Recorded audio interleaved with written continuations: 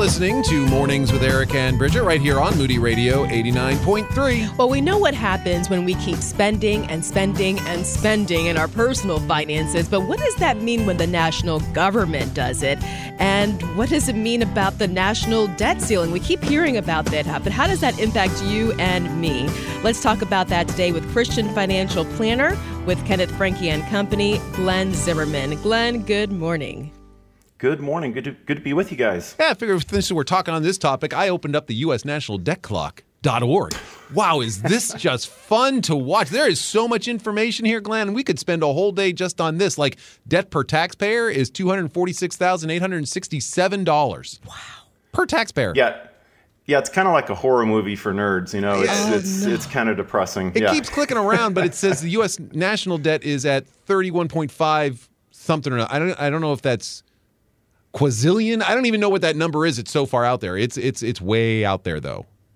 Yeah, it is a big number. Beyond big number. It's enormous, and as you can see, that little clock. It's scary how it just kind of keeps spinning. It's kind of neat. They started that, I think 20 years ago, to make people aware of it, and it's a problem. It's clicking around. Okay, so we've heard about this breached debt ceiling. What does that even mean? Let's start there. Yeah. There are so many terms, and I think we just kind of hear them out there. Debt, deficit, what in the world is that? And so let's just spend a few seconds talking about these terms. The first one is deficit, and this is just simply the yearly amount that we're adding to this debt. Basically, when our expenses are more than our income, just like a family, then you have a deficit, and that adds to the debt. So the last time we had an annual surplus, which is what we should be doing, right? Last time we had a surplus was 25 years ago. So we've had deficits each and every year for a long, long time. And more recently during the pandemic, there were some extra large deficits because of that. So the debt itself, this 31 trillion, is the accumulation of all these deficits over time. And I think also we hear these terms, these numbers, and it's hard to even grasp it. It's kind of like trying to explain eternity, So what is a trillion? So a trillion is a million. And the best way to think of it is, imagine this. So imagine if you could spend $1 million each day, every day. The question is, how long would it take you to spend $1 trillion? If you could spend $1 million every day, how long would it take you to spend it? Just $1 trillion. 10 years? It's more than you might think. How long? Do I have 10 years? Can I spend it on Amazon? Well, then it'd go really quick, right? That's a lot of packages. Yeah. So how long would that take? Do you know? 2,740 years to spend to get it. It's unbelievable. And here's another one I like. Imagine if you had an unlimited supply of $100 bills, and you're going to stack them. If you stack them 3 feet tall, you would have $1 million.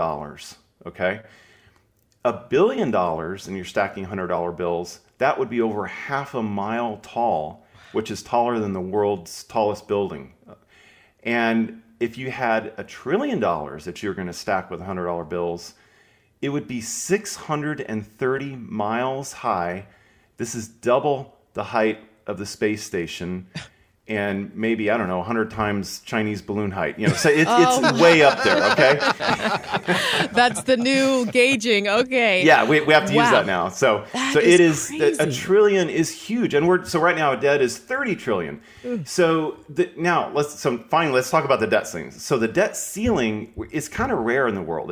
I think the U.S. and maybe one other country like Denmark has this. Basically, it's simply a law that says Congress has to pass a law to raise our debt beyond a certain number, and they just keep extending it over time. So we cannot increase that debt without Congress taking action, and therein lies the problem. And you might think, well, great, let's just not increase the debt anymore, problem solved.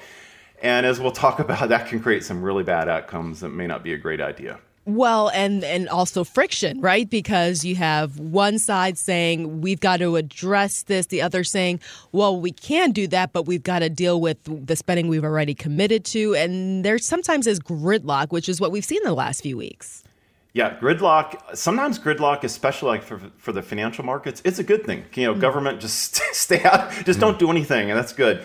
There are other times where things they need to pass a budget or government funding or something like that for the government to actually operate, and that's where the friction can become a problem. And this, in my opinion, this could be one of them. And this has happened before, but yeah, for some reason the debt ceiling, we have this law. And if they don't do anything, we won't have any more debt to raise, and that could have some really bad consequences. All right, so if we look at this just a little differently, I mean, the debt clock said that I owe $250,000 or something like that as a taxpayer. Yep. So who do I owe this money to? Yeah, and this is the other thing. So we have this giant number. Why do we have this debt?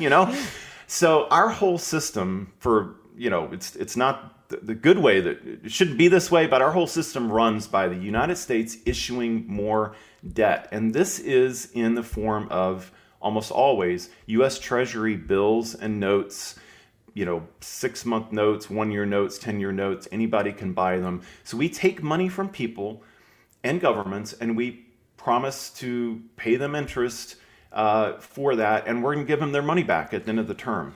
And there's a term that's called the full faith and credit of the United States. And that is really what's on the line. And so this debt is largely owed to us, to U.S. citizens, investors. You have clients. We buy treasury. Everybody buys treasuries.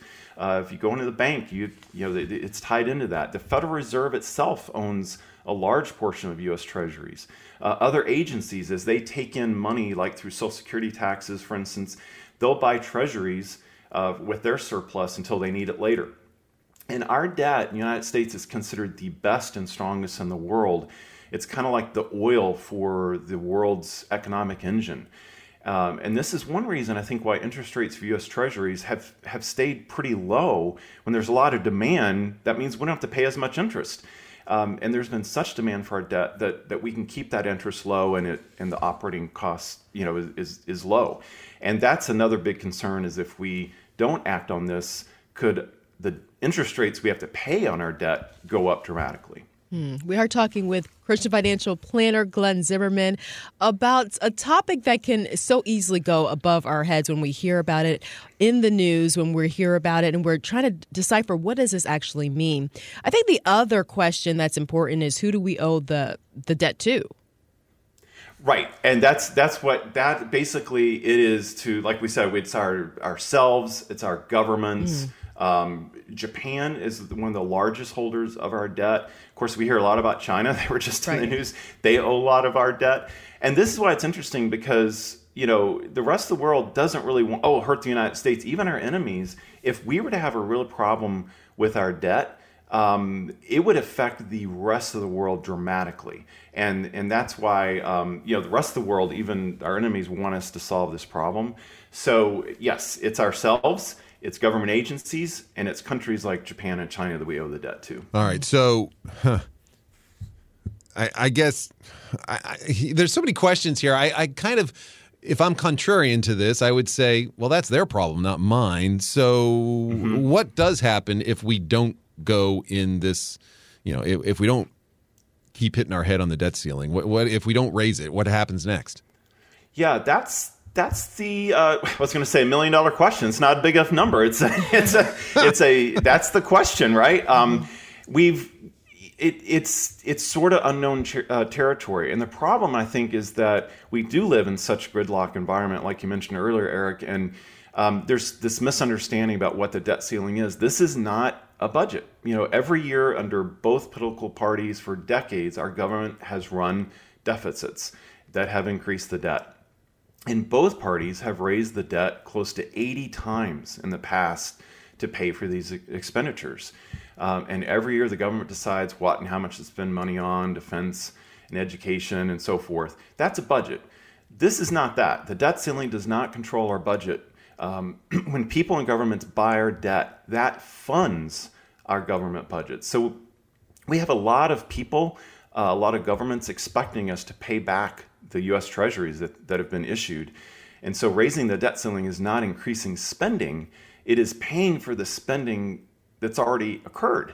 And that is the real key point, I think. And if there's not a resolution, the debt ceiling isn't raised, then the United States would default on its debt for the first time ever. And this is my view and a view of a lot of other people. That really would be just a disaster. There would be a worldwide ripple effect because the U.S. is 25% of the world's economy. That the value of our dollar would probably crash. We wouldn't be able to fund our military at some point. Couldn't pay federal workers. Medicare would be affected, Social Security. And of course, the financial markets would react very negatively. Nothing good would come out of that.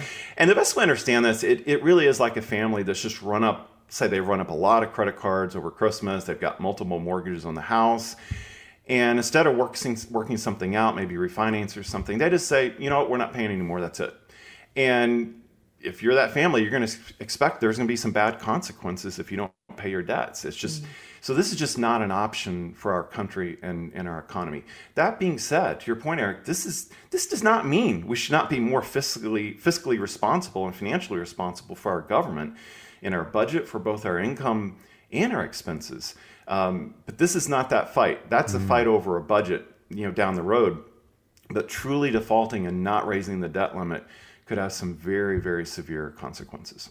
All right. So what is the bottom line in our takeaway as we discuss where we are right now?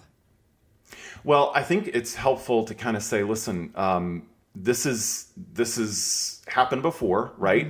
It seems like we go through these crises over and over. This one is a little more serious. There does not seem to be a path to a quick resolution.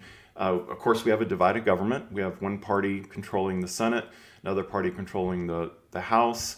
They have to get together. And I do think it's helpful if we go back in time a little bit. And I remember this. We talked about the great financial crisis for some time, 15 years ago in 2008.